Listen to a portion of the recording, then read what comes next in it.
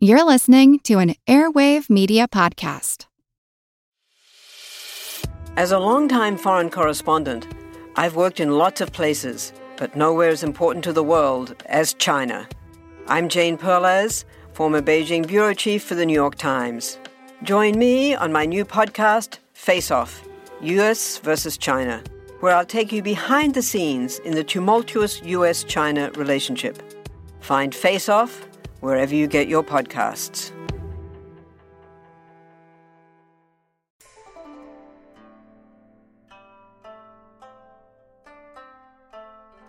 Hello, and welcome to the History of China.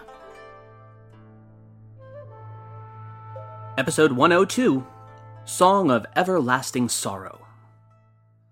Last time, we watched the build-up to rebellion by the Governor-General of the Northeast, on Lu-Shan, and his 200,000-strong army. We left off with his raising his banners in official rebellion against the Tang Empire, under the pretense of him having received a secret missive from Emperor Xuanzong, requesting his aid in overthrowing the imperial chancellor, Guozhong, who had long been General An's personal nemesis.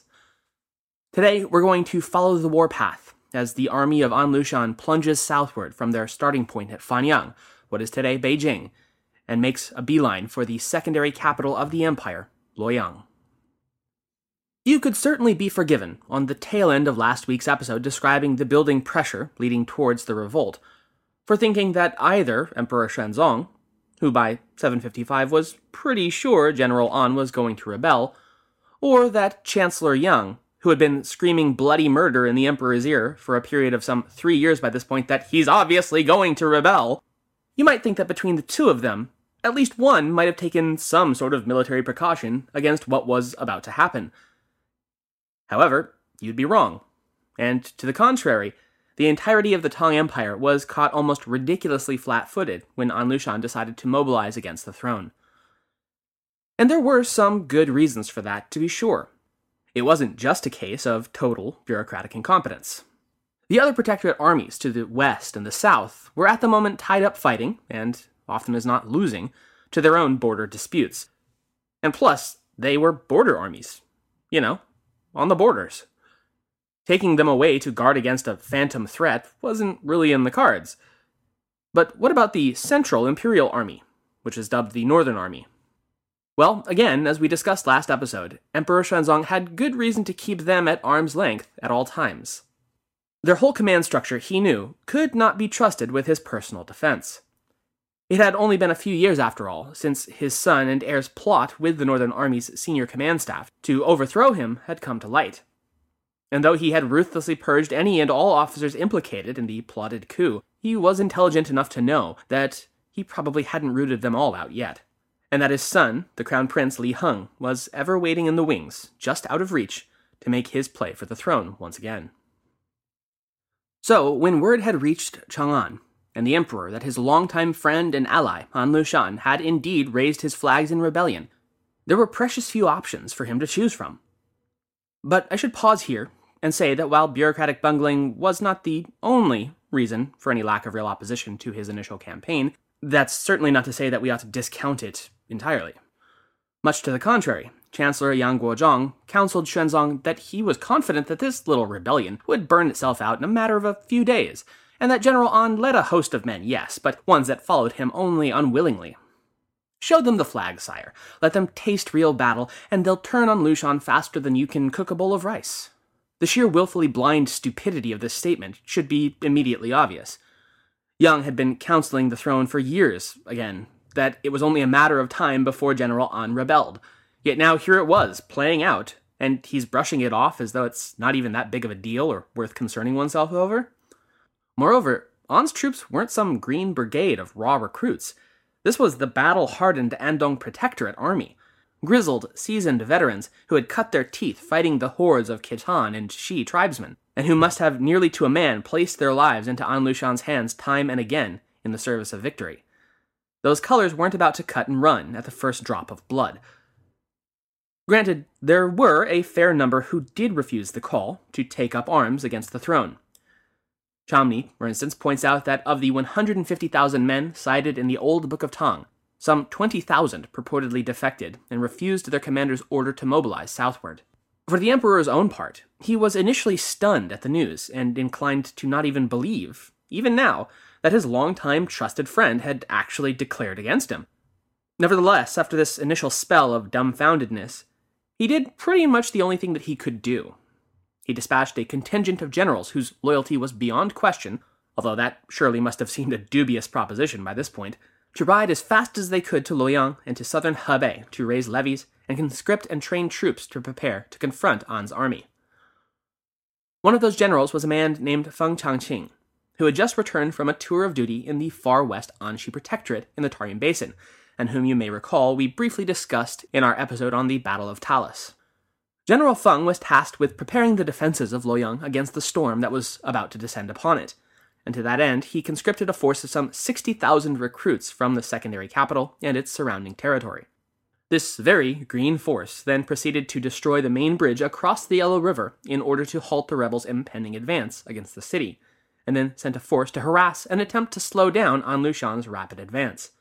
Burning the bridge was a good idea, and surely vexed Lu-Shan's initial goal of marching directly on Louyang. But he seems to have had a direct counter in mind, even as he found out the main crossing had been destroyed. But first, just how fast is fast? When I say he rapidly advanced southward across Hebei, what does that mean? It's a fair question, since our modern idea of a rapid military advance is rather different than what would have been typical of an 8th century army. We have tanks and planes and armored personnel carriers, which allowed, for instance, the German Wehrmacht in the Second World War to successfully invade and occupy France in 1.5 months, or more recently, the American-led coalition forces to overrun the Iraqi army of Saddam Hussein in 2003 in a mere month and a week. So how did the army of Lu-Shan, operating some 1,300 years prior, and whose fastest, most effective troop carrier was the horse, stack up? I'll let Pulleyblank take it from here. Quote, Lu-Shan began his march south from Fanyang, present Beijing, on the auspicious Jiazi day of the 11th month after the 14th year of Tianbao era, or December 16th, 755. After crossing the Yellow River on an improvised bridge at a point near Huaxian, he entered Louyang on January 18, 756, 33 days after setting out. So no, he didn't manage to quite take the king piece in 33 days, just the queen piece. Still, it is phenomenal to think that either Lu-Shan's force was just that overwhelming, or more likely the Tang Empire's defenses were that unprepared, that the Dongan Protectorate army was able to operate on an invasion timetable commensurate with Second World War and even modern American military timetables. Prior to this, though, one of the preliminary cities he took as a prelude to crossing the Yellow River was a place called Bianzhou, which is today a part of the city Kaifeng. He easily took and occupied the city, but fatefully, this is where he received word that the emperor had executed his son on Qingzong in retribution for his act of rebellion, as well as ordering his wife of little more than a year to commit suicide. He must have known that this was coming. After all, that was virtually the entire reason that Qingzong had been summoned and held at the capital in the first place, to act as a hostage for Lu-Shan's loyalty and good behavior. Lu-Shan had rebelled, and so his son's life was automatically forfeit. Nevertheless, the execution of his eldest son seems to have driven Lu-Shan into a murderous frenzy, and as we discussed last time, quite possibly driven by illness and mental disease at this point. Rather than take the city intact, he ordered his men to commence with a wholesale slaughter of the entire garrison force within, who had just surrendered without so much as a fight. What's more, according to Chamney, his orders weren't even to execute the prisoners cleanly, but instead to force them to fight one another to the death by the thousands. Chamney states, quote, This strongly indicates that Lu-Shan was deranged, with no ability to take responsibility for his son's death, an obvious consequence of his rebellious actions, and no means to control his anger. Because Lu-Shan appears to have been delusional and violently emotionally disturbed, it is possible that many of his actions leading up to or taking place during the rebellion did not have entirely rational causes. End quote. With Bianzhou taken and its population duly slaughtered, regardless of whatever might have been afflicting his mind, Lu-Shan had dealt the state mechanisms of the Tang a truly grievous blow. Bianzhou was, after all, one of the main ports of the Chinese canal network that supplied both Louyang and Chang'an. With it now captured, Lu-Shan effectively held both seats of the imperial government in a stranglehold, and now set his sights on the closer of the two cities, Louyang. Within the defensive walls of Louyang, General Feng Chengqian had done all he could to prepare the 60,000 men under his command to defend their home against the now bloodlusted Lu-Shan. But once again, we're talking about the battle-hardened frontier army against what amounted to an army of raw recruits who, not even a month before, had been pulled up from whatever farm or shop that they happened to work at and told, "You're in the army now, son." Who would you put your money on? Twitchett writes bluntly, quote, Feng Chengqian's army of raw levies proved no match for the rebels, and it was defeated in a series of encounters. Louyang's governor, Da Xishun, surrendered the city to Lu-Shan on the 13th day of the 12th month of 755, which is January 18th, 756 by our modern calendar. End quote. Just like that, Louyang was taken. As for General Feng himself, he, and whatever was left of his army, was forced to pull back westward towards Chang'an in what was described as more of a rout than an organized retreat. Between the two capitals, however, was the Tang loyalist army's effective ace in the hole, the nigh-impregnable Dongan Pass. We have talked about Dongan before, since it had time and again proven as the one absolutely unbreachable defensive point in any drive towards Chang'an, and it was now occupied by General Feng's troops. He found upon his arrival at Dongguan that it was already in the process of being fortified by none other than Gao Xianzhi. You remember him, right? Also from the Battle of Talis. He had been the governor-general of the Far West, and it was he who had been in command at the fateful battle at the Talis River. Well, in spite of that rather embarrassing dark spot on his record, he was nevertheless still considered one of the top military minds of the era, and so it was only natural that he be recalled to command the defense of the imperial capital in this time of crisis. Back in the captured city of Louyang, Lu-Shan, rather than pressing onwards towards Chang'an directly, paused to consolidate his forces and the territories that had already been occupied throughout Hebei. Shortly after his conquest of Louyang, An would abandon the pretense under which he had launched his whole rebellion, that of overthrowing Chancellor Yang Guozhong and restoring Xuanzong to authority. Instead, on the first day of the new year, 756, or for us, February 5th, he declared that he had received the mandate of heaven and was establishing a new dynasty with himself as its founding emperor. The dynastic name he chose is revealing as to his possible overall intentions and goals. His was to be called the Yan, and that was no accident. Rather than following standard dynastic naming conventions, that of naming the dynastic order after the founder's principality or ducal title, Lu-Shan instead chose a name that harkened his dynasty back to the Warring States period, prior to the first Qin emperor's initial unification of China. Chamney explains, quote, This name was significant. Yan was the name of an independent state in the Hebei region for centuries prior to its conquest by the state of Qin in 221 BCE. End quote. So Lu-Shan was choosing a historical throwback for his order, much in the same way that Empress Wu Zetian had done back in 690, when she declared her dynasty of Wan as a spiritual successor to the ancient Zhou. Chamney continues, quote, Lu-Shan must have chosen the name Yan to imply a return to a past when the Northeast was free of central control. This choice of name was an attempt to appeal to the secessionist elements of the Northeast, at the risk of alienating the rest of China. End quote. So it seems that his decision was a conscious attempt to establish a separate political order for Hebei in its entirety, and there might not have been any long-term strategy beyond that, or even, perhaps, desire at all, to extend his realm to control far beyond Hebei's natural boundaries. In that sense, then, if this was indeed the case, Lu-Shan's rebellion could be understood as more of a secessionist movement than an outright conquest. Now the self-styled emperor of the Great Yan, Lu-Shan was forced to pause his forward momentum in an attempt to shore up the holdings he'd already received submission from during his march towards Louyang. And it was at this point where Emperor An finally encountered the first signs of determined resistance from the until now reeling Tang forces. The vast majority of cities and holdfasts across Hebei had duly submitted before the Dongan Protectorate army's advance, after offering only a token resistance. Indeed, if any at all. But a few had proven to be far more dogged in their resistance to the general-turned-emperor's demands of capitulation. And in the makeup of these resistant forces scattered across the region, we see yet another real test of the traditional Chinese narrative that would paint this rebellion as one of foreign barbarians versus Chinese. As we discussed in the last episode, it's impossible to attempt to know with any certainty the specific demographics of Lu-Shan's army, beyond the simple fact that it was certainly more multi-ethnic than the population of China as a whole, and probably even of the Hebei region altogether. Nevertheless, Chamney posits that apart from a known company of some 2,000 Sogdian cavalrymen, there is very little about Lu-Shan's army that suggests its troops were substantially more foreign than the general population.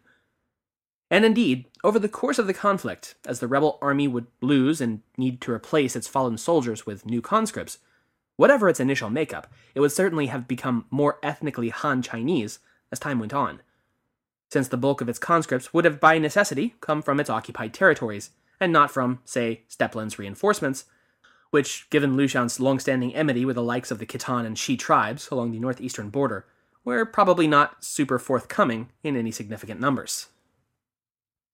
Moreover, the defenses and native resistance to his army's occupation of Hebei was, like as not, commanded and supported by ethnically non-Han soldiers and civilians. As the rebel, well, now usurper army, attempted to press southwest from Louyang and into the central Yangtze River region, their advance was halted by the governor of Dengzhou, Lu Gui, who was, according to Twitchett, quote, put in charge of a large force mostly made up of non-Chinese troops from Guizhou and Lingnan, end quote, which is to say the tribal regions of the far south. Likewise, a push westward in the far north across the northern bend of the Yellow River ran up against the entrenched defenses commanded by General Guozhong, who had managed to recover the strategic city of Taizhou and mount a successful defense of the vital Tongxingguang Pass. What the usurper Emperor An would come to find was his greatest vexation over the course of early 756, though, was the indigenous population of Hebei itself. Oh sure, they had submitted when his columns of troops had ridden through and demanded fidelity. Who wouldn't? But once the bulk of the rebel force had moved through the region, typically leaving more than a token garrison force behind, and even that only at strategic passes and defensive points, that unhappy submission rapidly morphed into a fierce counterinsurgency. Once again from Twitchett, quote, during the first dash of the rebel troops to Louyang, they had neither systematically subdued nor occupied Hebei province. Almost immediately, a widespread, though loosely organized, loyalist resistance movement grew up, end quote. Now this was a truly worrisome prospect, because should the Hebei loyalist movement successfully cut off the rebels' supply lines, stretching now from Fanyang in the north down to Louyang in the south, then Lu-Shan and his army would find itself in a real pickle. And that is exactly what the resistance did. As Emperor An made preparations to assault the fortifications of Dengguan Pass in the first month of 756, he was informed that he had effectively lost control of the entirety of Hebei, save for a pocket in and around Yuzhou itself, that is Fanyang, and the capital Louyang. A full 17 prefectures across Hebei, who had not even a month prior warily submitted to Lu-Shan, had now once again declared their loyalty to the Tang sovereign and raised a force of potentially as many as 200,000 conscripted troops to fight him off. Thus, the rebel army was forced to delay any plans of further conquest westward, towards Chang'an, and deal with this counterinsurgency at their rear, right away, or risk losing the whole of what they'd so rapidly gained. And so here is where we get to the thoroughly predictable, and yet utterly horrific transition from a rapid military advance to a bloody, brutal counterinsurgency between a military occupier and a largely civilian population. The rebel army was dispatched to retake enough of Hebei to at least secure its north-south line of control between Louyang and Fanyang, between the foot of the Taihang Mountains. And once that was accomplished, they carried out what Twitchett calls a campaign of bloody reprisals against the population who had dared to resist them. As for the rest of Hebei, the wealthy and populous plains of the center and eastern portions of the province, those would remain beyond Lu-Shan's grasp, firmly in the Tang loyalist camp. What all this meant for the by now thoroughly beleaguered Tang armies and the imperial throne was that Lu-Shan's momentum had been interrupted. They now had the precious time they needed to mount a counter-response and attempt to stop the rebel general and would-be emperor in his tracks. The only option available to Xuanzong, though, was to pull his armies from the far western and northwestern Protectorate garrisons, and leave only skeleton crews behind to police the local populations. Fortunately enough, for now at least, the Tibetan Empire was embroiled in its own internal civil strife, and so was in no position to capitalize on the greatly weakened state the Tang found itself. Still, the long-term ramifications of this pullback of Chinese military might from the periphery would be tremendous. Indeed, Tang China would never recover the territories Xuanzong was now forced to voluntarily all but concede outright. But there was no other option. Abandon control of the periphery of the empire, or cede the empire altogether. Pick one. And in any case, the only army of the Tang that could hope to stand toe-to-toe with the Northeastern Protectorate force, or now the Yan Dynasty army, was another hardened Protectorate force.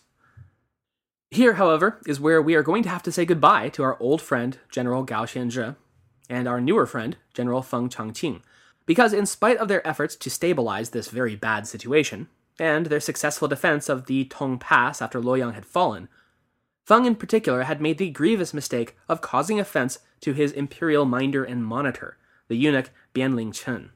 Bian returned to the capital in mid-January 756, reporting to the imperial court that Feng and Gao had been lying to the emperor about the size and strength of the rebel army, that they were not fighting hard enough to defend Hebei and Louyang in particular, and also for stealing food supplies for their own personal gain.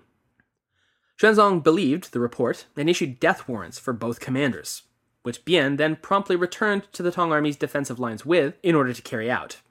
He read the first imperial edict calling for Feng's death, and the general submitted to the order and was decapitated. In what was surely a very dramatic surprise, Bian then produced the second order, likewise calling for Gao's execution on the grounds of gross incompetence in the defense of Louyang, as well as the theft of imperial supplies for personal gain. To which Gao exclaimed, quote, "I retreated when I encountered the rebel bandits, which is deserving of death.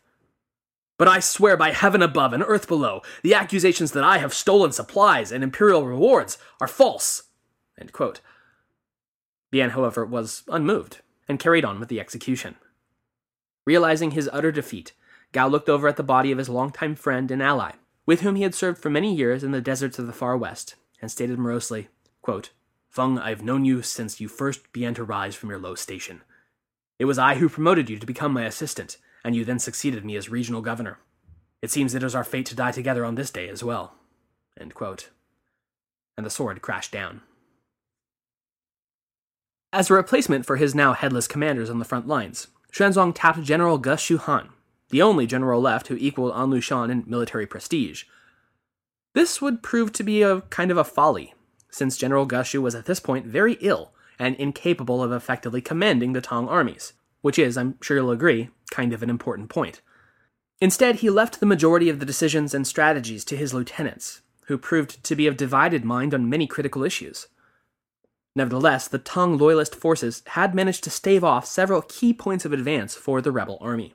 And that, combined with the loss of momentum for Lu-Shan, who had to shore up his supply lines in Hebei, meant that the imperial army, combined with the indigenous loyalist insurgents still harrying the rebels from the south and east, meant that the Tang soon gained the upper hand against Lu-Shan and the usurper Yan Dynasty. But early in the fourth month of 756, an imperial force commanded by General Guozhong managed to break through Qingzong Pass and link up with an army that had managed to hold out against the rebel siege behind the walls of Hangzhou City and relieve them. This force, now numbering purportedly more than 100,000 strong and behind the front lines of Lu-Shan's army, proceeded to inflict a crushing defeat on the Andong rebels, forcing them into a rout northward and once again threatening to cut off the north-south route between northern Hebei and Louyang. From Twitchett, quote, Lu-Shan was now in a most difficult position, unable to advance into the capital region of Guangzhou, and equally unable to break out to the south.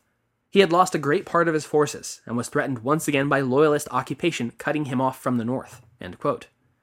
In fact, at this point, he was in such a bind that he was seriously considering abandoning Louyang entirely and retreating northward, while he still could, and reconstitute his headquarters at his old capital, Fanyang. The position of the rebel army was looking pretty grim, and then the Tang bureaucracy managed to go and screw it all up. Back in Dongan Pass, you remember, the region that essentially prevented the rebels from being able to break into the capital region, things were not looking so great. On the ground at the army encampments, General Geshu's debilitating illness had resulted in his lieutenants disagreeing and working at cross purposes to one another. For the typical soldier, this meant, in the words of Pulleyblank, discipline was strict, rations were meager, and the heat of the summer was intense. All this was made worse by the fact that all the while the officer corps were idling their copious downtime away with gambling, drinking, and dancing girls that had been specially brought for them from the capital region. All this mixed together is not a recipe for good troop morale. And as the summer of 756 crept by, the army, once a battle-hardened corps of veteran soldiers, had visibly deteriorated. At the same time, in Chang'an itself, Chancellor Yang Guozhong was realizing that he had placed himself in an awfully precarious position. He was, after all, the singular stated reason that Lu-Shan had declared his rebellion in the first place.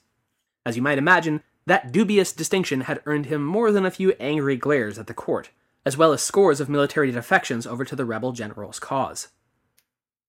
He was made doubly nervous by the fact that the Northern Protectorate army under General Geshu was encamped so close to the capital, since, at least to his mind, that meant that they might get fed up with him at some point and turn on him as well. Never mind the fact, of course, that they were literally the only thing standing between Yang and 100,000 angry rebels descending upon him and sacking the capital. This is not to imply that his fears were unjustified. Much to the contrary, several sources state that some of Geshu Han's lieutenants had already been entering into secret negotiations with members of the imperial court who stood in opposition to the Chancellor's power block, and were even now trying to convince the officers of the Northern Protectorate to turn around and oust Yang Guozhong themselves. Again from Twitchett, quote, Yang's enemies had already attempted to persuade Geshu Han either to demand Yang Guozhong's execution or simply have him assassinated, end quote. The general had soundly rebuffed any such move against the Chancellor, but Yang nevertheless mobilized a further 2 armies to take up positions to the rear of the Northern Protectorate's defensive lines, ostensibly to serve as a kind of second line of defense, but in all likelihood serving far more like a blocking battalion on the Eastern Front of the Second World War, and generally making sure that General Geshu didn't get any funny ideas.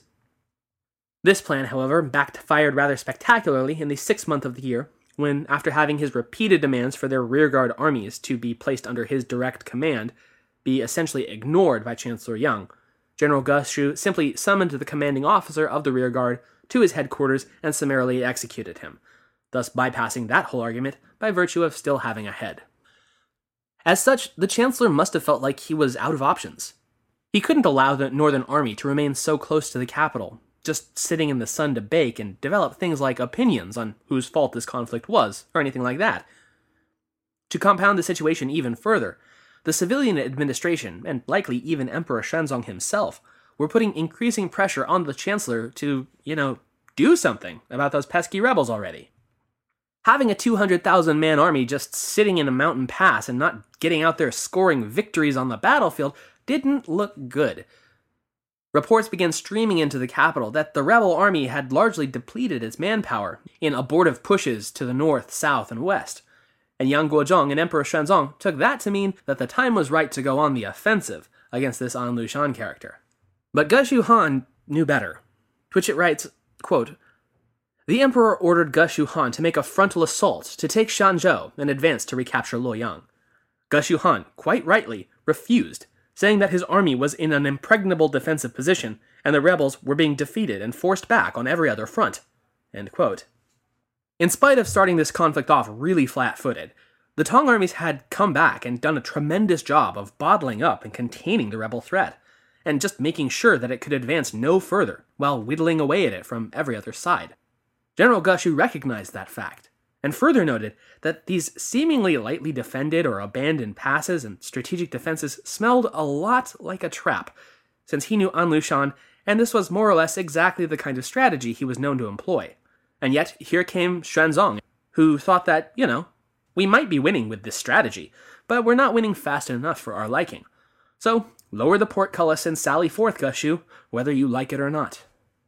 Personal eunuch envoys of the Emperor were dispatched to Dongguan Pass, with personal orders from the Emperor commanding General Geshu to obey his command, to mobilize onto an offensive, or to face immediate imperial justice. With what must have been a great reluctance, and I like to think a statement on the way out to the effect of, "Don't say I didn't warn you, you idiots," General Geshu Han dutifully mobilized the whole of the Northern Protectorate army out of its perfectly impenetrable and strategically vital fortifications at the Dongguan Pass, in order to ride out and engage Lu-Shan's rebel army on the field of battle. To say that it did not go well would be putting it mildly. On July 9th, the Northern Protectorate force was ambushed while attempting to navigate a narrow defile between the banks of the Yellow River and the nearby mountain range.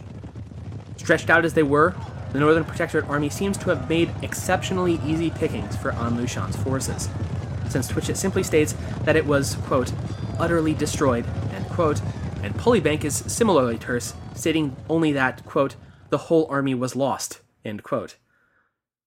General Geshu Han and a handful of his personal attendants managed to escape the massacre along the Yellow River, and then tried to reorganize the routed and destroyed force into an effective defense against the rebel army, somehow. But soon enough, his men realized the futility of the situation and forced their commander to surrender to Lu-Shan.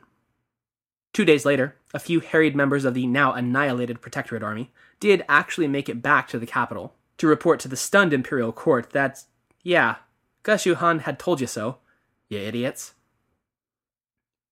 The last, greatest, and only cork on the bottle that was the Yen rebel army had just been popped right out of their impregnable defensive zone by Imperial command and then destroyed.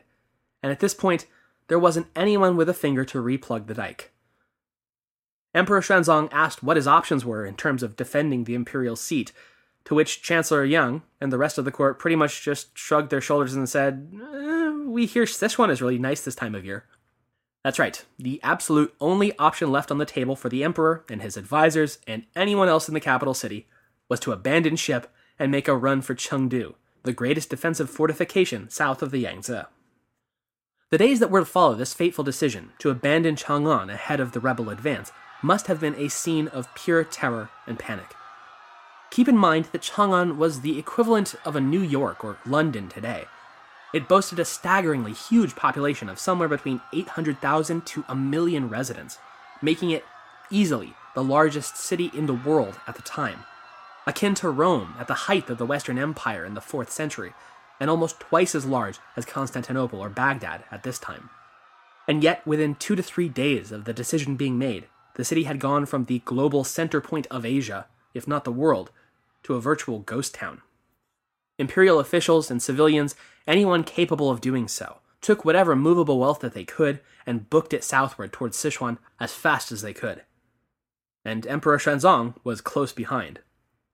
When a handful of officials appeared at the imperial palace at dawn on July 13th to consult with their sovereign about how best to organize the government's withdrawal and the defense of the city and all that, they were surprised to find that the emperor and the royal family had all spirited themselves out of the city sometime the previous night. Yeah, Xuanzong had just pieced out and left the city, its residents, and those poor stumped officials, and even many members of his own imperial clan who just maybe weren't fast enough, behind, left to figure out what to do as the Yen rebel armies approached ever closer to the utterly defenseless city, which they would enter unopposed only 4 days later on July 18th. But we'll deal with the fallout of that next time. Instead, today we're going to follow Emperor Xuanzong and the royal retinue and bodyguard on their flight to Chengdu, and finish out today with the tragic episode that was to come while on the road. Only a day or two into their long journey of more than 740 kilometers, the entourage stopped at the Maui outpost and were approached by a group of Tibetan emissaries. The Tibetans, some 20 of them on horseback, hungry and not in a particularly good mood, began demanding food and supplies from the harried imperial bodyguard, since they noted that the outpost staff had not given them anything to eat. Instead, Chancellor Guozhong began conversing with the group, in all likelihood attempting to explain the rather in extremis situation the imperial retinue was in at the moment, and that they didn't even have enough food on hand to feed their own men, and that they really should probably be on their way, quietly, if they knew what was good for them. The imperial bodyguard, however, had other ideas. Now, there are a couple of things to keep in mind that we've discussed earlier, but are all going to come to a head in a second. So, here they are once again. Number 1, the imperial bodyguard was made up primarily of the Northern Army, that had previously been suspected of conspiring with the Crown Prince Li Heng to overthrow Xuanzong. Number 2, Chancellor Yang was seen, justifiably, as the reason this whole disaster had happened. Number 3, Xuanzong's favorite consort, young Guifei, was the Chancellor Yang's sister. And finally, number 4, remember that Lu-Shan was a Hu foreigner, leading what had come to be seen and understood by many of the imperial troops as a foreign army against the Dynasty. So, to be sure, the timing and the optics of Chancellor Yang conversing with yet another group of potentially hostile foreigners in front of a tired, scared, hungry, and angry cohort of imperial troops of already dubious loyalty to the regime leaves a lot to be desired. Chamney describes the ringleaders of what was to come as, quote, Li Heng sympathizers, end quote. But other accounts have them more generically pissed off at Yang, rather than definite supporters of the heir apparent's coup ideas. Whoever they really were, and whatever their real reasons, within moments, the Imperial Guardsmen had been whipped into a frenzy and accusing Yang Guozhong of plotting treason with these Tibetan emissaries against the Chinese. From the Zizhi Tongjian, quote, they encountered Tibetan emissaries. 20 Tibetans blocked Yang Guozhong's horses. The emissaries complained of their lack of food. Guozhong did not adequately respond. The military officer said, Guozhong participates in the Hu slaves rebel conspiracy. Someone yelled this from among the cavalry. End quote. In moments, a group of the soldiers attacked Yang, his son, and the emissaries as they conversed, and killed them all where they stood, reportedly, quote, cutting his body apart, raising his head on a spear outside the gate, end quote. The murderous soldiers then surrounded the pavilion in which the Emperor Xuanzong and his family were resting, and demanded he come out. Emperor Xuanzong did so, and, seeing that there was nothing to be done for the Tibetans or Yang Guozhong, attempted to calm the men down and prevent further bloodshed. One of the ringleaders, however, loudly demanded before the assembled men that, quote, Guozhong plotted a rebellion. Is it suitable to honor concubine Yang? I hope His Majesty will retract his favor and execute her lawful punishment. End quote. Xuanzong was taken aback at this demand and initially refused, simply stating, I pledge I will resolve this situation. And he then retreated inside to think about what he was going to do. At this, however, his personal scribe and fortune-teller, Wei approached the emperor and advised him, quote, You cannot afford to incur the wrath of the multitude. Safety depends on time. You must come to a quick decision. End quote. To show his absolute sincerity and the seriousness of the situation, Wei then not only kowtowed to Xuanzong, but produced a blade and spilled his own blood before him. Xuanzong replied, The concubine has lived in the inner palace for many years, cut off from the outside world. Even if Guozhong was plotting rebellion, as they say, how could she have anything to do with it? At this, his trusted aide and confidant, the eunuch official Gao Li-shi, also approached and implored him, We all know the concubine is innocent. However, they have already killed Guozhong. Now they demand her from among your inner circle. If we refuse them this, how can any of us be safe? I wish your majesty considers the consequences of his decision carefully. The army's tranquility and our continued protection indeed follows the fate of your own household. With what has been described as the greatest of regrets, the stuff of poetry, and where this episode in fact gets its name, Xuanzong at last agreed to his soldiers' demand, and had Gao Li-shi escort Consort Yang to a nearby Buddhist shrine where she was to make her final prayers, and then he strangled her to death. Her body was then presented to the waiting northern army, who at last seemed contented with this final act of murderous bloodletting. Chamney writes of this horrific tragedy, quote, This bloody night was the first indication that many elites in China saw their dynasty under attack not by secessionist rebels led by a power-mad general, or even as an attack by Sogdians or Turks, but as a wholesale siege of the Han by a generic other, who took the form of both Hu rebels and Tibetan envoys, end quote. But let's not get too carried away with the racial overtones, which were, after all, only beginning to really crystallize into what they'd become in the post-rebellion world. It does indeed seem considerably more likely that whatever rationale the Northern Army had cooked up in the moment to justify their armed coup against Yang Guozhong, they were probably far more interested in advancing the career of Crown Prince Li Heng than it was actually thinking Chancellor Yang speaking with Tibetan emissaries was actually evidence of a grand foreigner conspiracy. Chamney goes on, quote, Most likely, none of the officers were under the impression that Yang Guozhong's inability to immediately respond to the starving Tibetans blocking their path was actually an attempt to conspire with the Yan rebels. Most were rather following their own general's orders or simply choosing the winning side, end quote. But it was an important precedent that had been set then and there on that night, regardless of whether any present actually believed the pretext for the coup. Only 6 months into the rebellion, it had already become established that any contact with foreigners, however brief or inconsequential, could be a sign of disloyalty to the Tang. It didn't seem to matter anymore that Tibetans were different than Sogdians or Turks, or that the Tibetan Empire was not a part of the rebellion at all, and indeed had been taking great pains to not stir up trouble with the Tang Empire due to its own concurrent civil war. Now, by simple virtue of being foreign, that now meant that they were potentially in league with the Hu rebels, a single undifferentiated mass of otherness that now, more than ever, seemed poised to overthrow the Chinese world order and engulf civilization itself in chaos once again. Regardless, with the Yang family dead, there was now a question mark hanging over the decision to proceed to Sichuan at all. Chengdu was, after all, where the Yangs had come from, and many of their supporters still there would be none too pleased to hear about what happened at Mawai Outpost that night.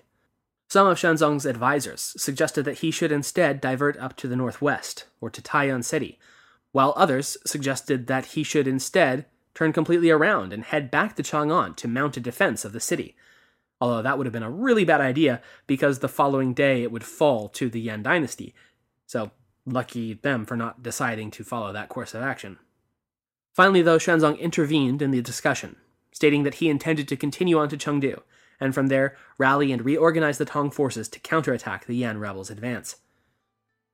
Meanwhile, Crown Prince Li Heng was persuaded to remain behind in order to first mount a rear guard against possible rebel pursuit, and then to head northward to Lingwu, the headquarters of the Northwestern Shoufeng Military Command. And yes, this is all on the map on the website, so I encourage you to go take a look. But that is where we're going to leave off for the week. Emperor Xuanzong heading south for Sichuan, while his treacherous son and heir heads north to mount a counteroffensive against the seemingly unstoppable might of Lu-Shan and his rising Yan dynasty. But we're only 6 months into the war, and in the weeks and months to come, over 756 and beyond, events will rock both sides to their respective cores, and see a changing of the guard for both the Tang and the Yan rebels, a change that will shake up the entire war front. And all this while tens of thousands continue to die across the country day after day, as the civil strife that has engulfed China chews through yet another generation of men, women, and children. Thanks for listening.